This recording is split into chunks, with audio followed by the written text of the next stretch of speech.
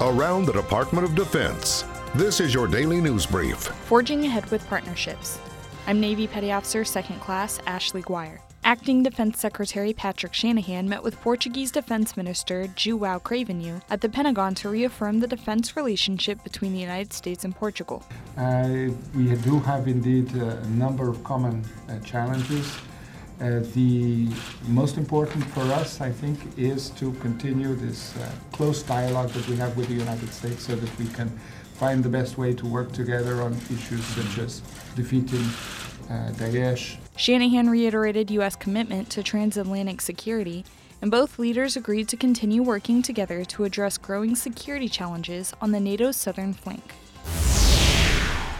Local public elementary school students visited the Pentagon to learn about Flag Day, what it means to serve in the military, and to ask service members about their everyday life. It was amazing for me to ask really important people questions because, it's just cool, To hear the full story, check out defense.gov.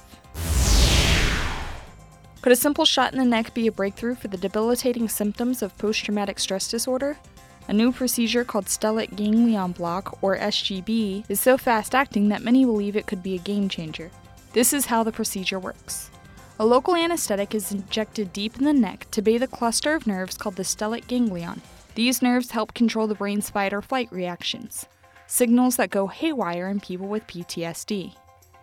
SGB is now available at 12 of the 172 Department of Veteran Affairs hospitals, but it's still considered experimental. More than 100 active duty soldiers with PTSD participated in a study of SGB that is now under peer review.